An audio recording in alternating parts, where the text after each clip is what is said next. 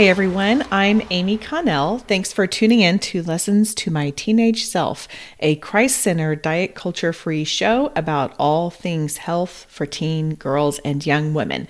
This is the shortcut you need to thrive in your physical, mental, and spiritual health. As a personal trainer and nutrition coach, I'm passionate about empowering you to find your best version of health. Each week, we dig into one topic that I wish I had known as a teen. Typically, I like to start these out with a story, but I don't have a specific story because this has happened so much in my life that I can't really even pick one out. I think it's just because it's a running theme. It's like ask someone and saying, well, what did you have for breakfast yesterday? Probably you can't remember because it happens so often you don't think about it. So this is one of those situations. It has happened so often I don't think about it. And that is, and I'm wondering if this resonates, if this sounds familiar.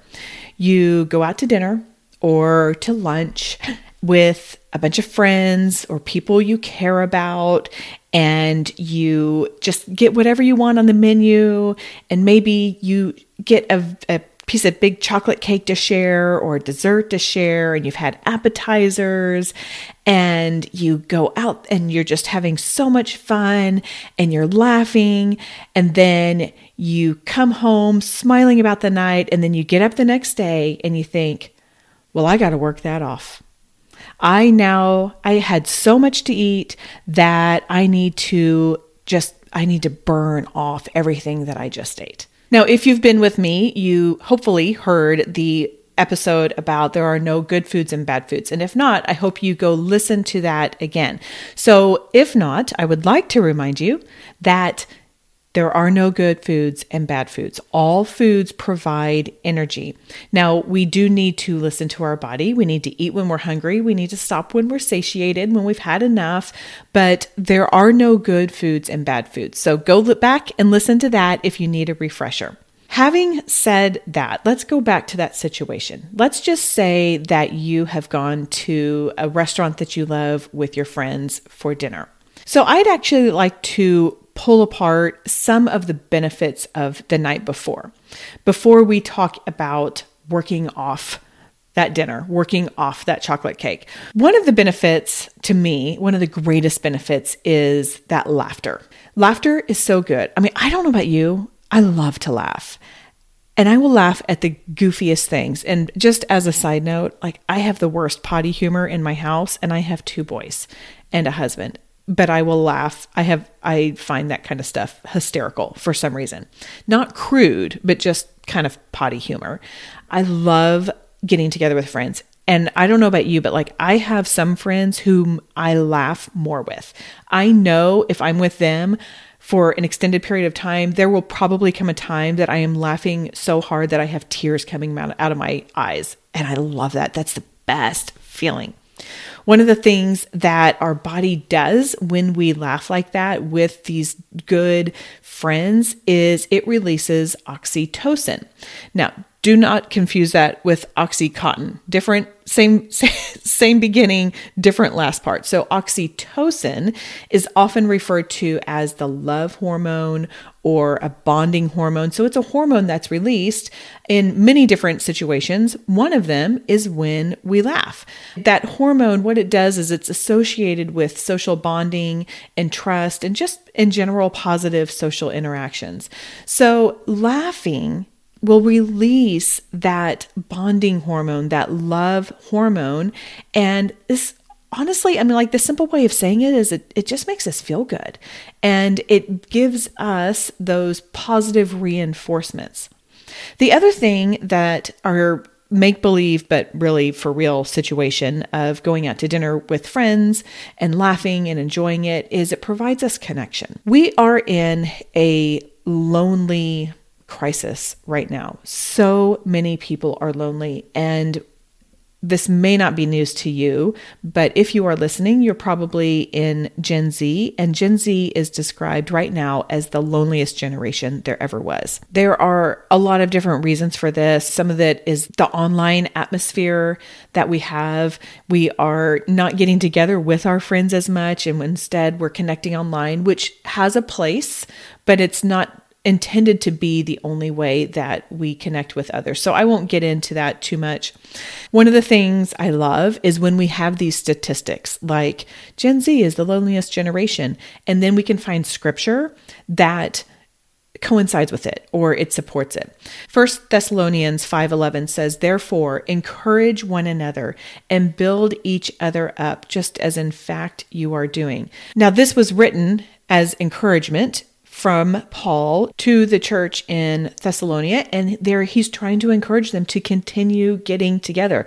Obviously, back then they didn't have TikTok or Instagram to do that, and so they had to get together in person, and that's so good. It's so good for our heart, our soul, for that connection, for that opportunity to have that oxytocin.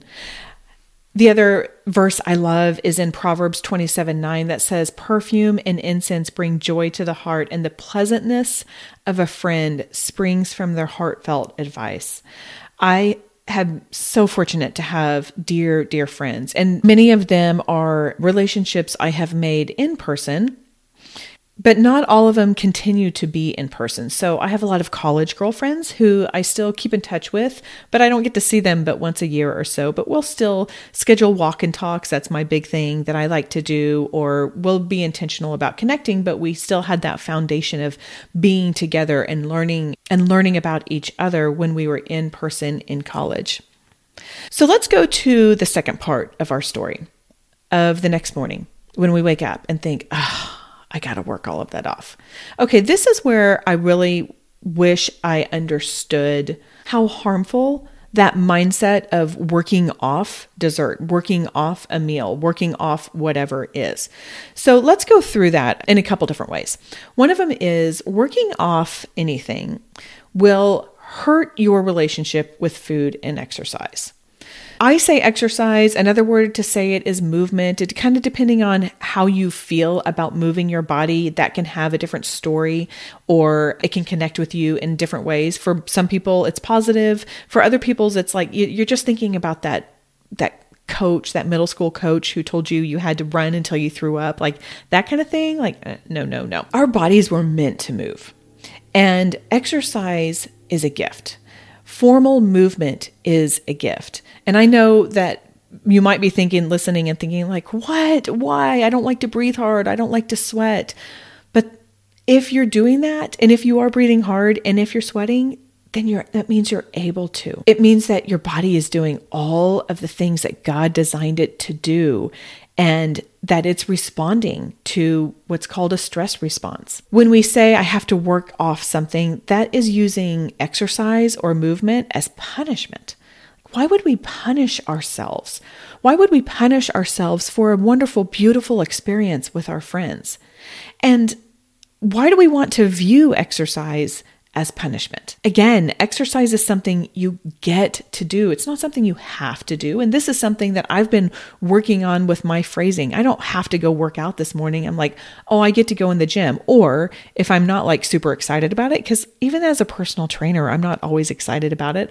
I had a strength workout this morning and I was like, I kind of don't feel like it, but I'm going to do this because I know I won't regret it. And I know it's good for me now and in the future. But God gave us these bodies to do these incredible things and to go up and down and side to side. And some people are super lucky and they can do all of those like crazy movements in the athletic catalogs. I cannot or online, but some people can do that. And that's awesome. And it's not punishment when you can do that. Also, working off your dessert, your meal, whatever, the appetizer, that really turns into a lot of exercise. I don't like to focus on calories here. And actually the science has been updating and changing with regard to caloric burn and what that means. But in general, I mean, this really does vary from person to person based off of your fitness level and your size and muscle mass and all of that kind of stuff. But in general, if you felt like you had to work off 500 calories, that is the equivalent of like walking or running 5 miles. Or doing something for about an hour, like moderate exercise for about an hour. And then while we're doing this, we probably have what I call the inner mean girl. And I talked about that on a previous episode. You've got your inner mean girl being like, go harder, faster, more. And she's like pinging you. And she's creating those negative neural pathways again, the ones that we are wanting to not have. We do not want those trails in our head. Really, who has time for this? Like if you're trying to work off a big meal and you think you're going out, I mean, like who has time to go exercise for 2 hours? I don't. I certainly don't. I don't really exercise for more than about 40 minutes on a daily basis.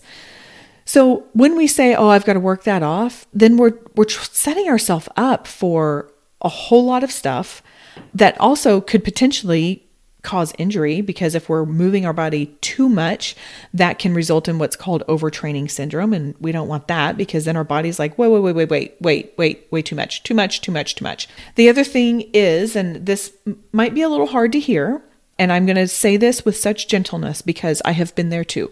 I have absolutely been there too. Feeling like you have to work off dessert or your meal is a disordered eating thought.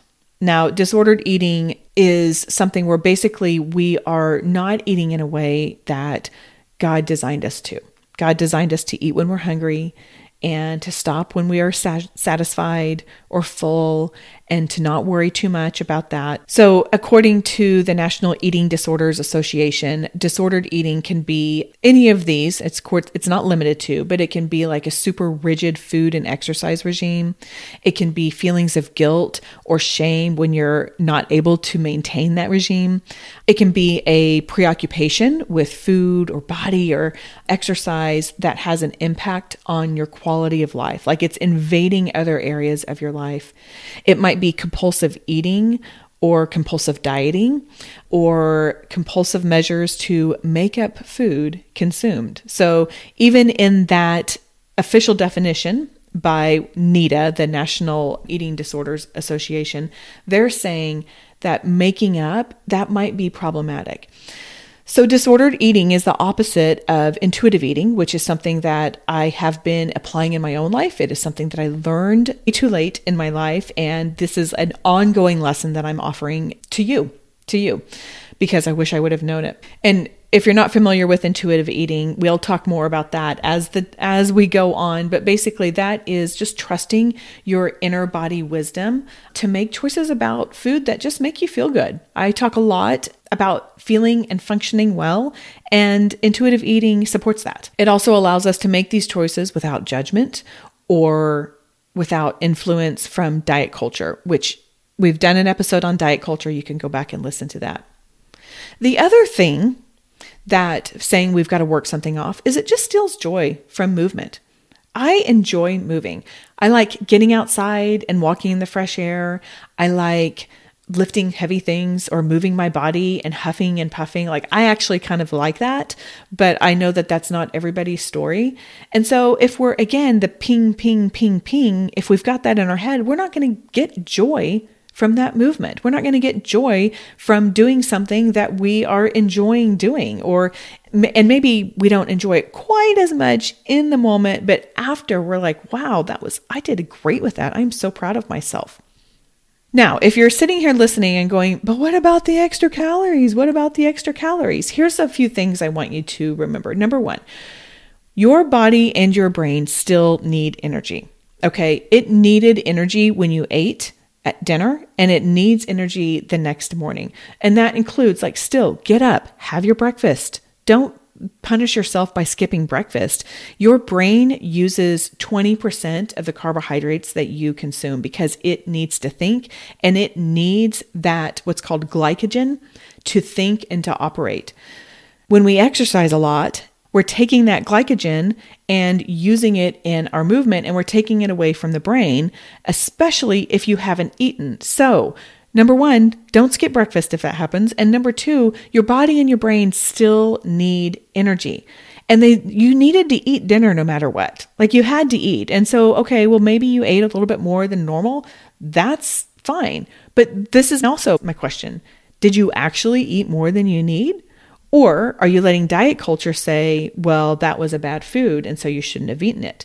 Because if you went out and had an appetizer and had dinner and had dessert, but then really just kind of stopped because you're like, all right, I'm done. I've had enough, and you're not overstuffing yourself, then that's all you need to do. That is one of the basics of intuitive eating, is just listening to your body's signals, eating when you're hungry, stopping when you're like, all right, that's good, I'm fine. And I know that's easier said than done. That's something, you guys, I'm still learning to do. But when we start, I so wish I would have started implementing this many years ago. So if you're like, but if you're talking back to me right now, and that's okay if you are, you're like, yeah, I did, I ate too much. Then maybe this is an invitation to tune back in with your body. To next time you eat, then think about, okay, am I hungry? And then stop when you're full, whatever it is that you're having, like just go ahead and stop.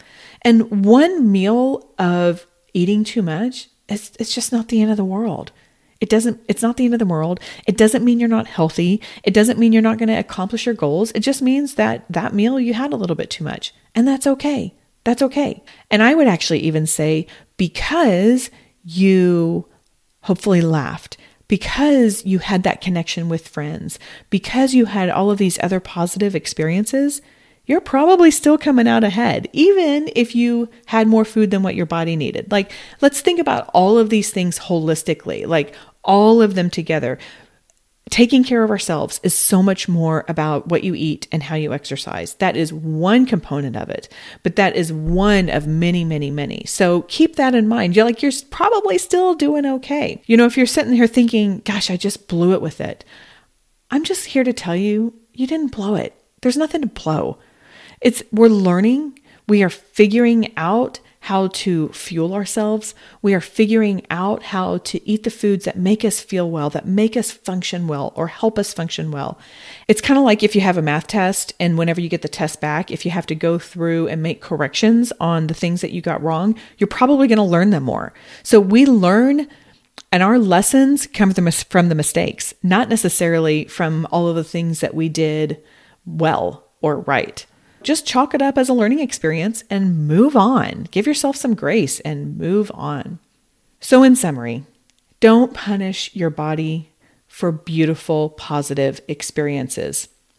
If it was wonderful in other ways, that's great. Most importantly, we want to honor our body. We want to feed her.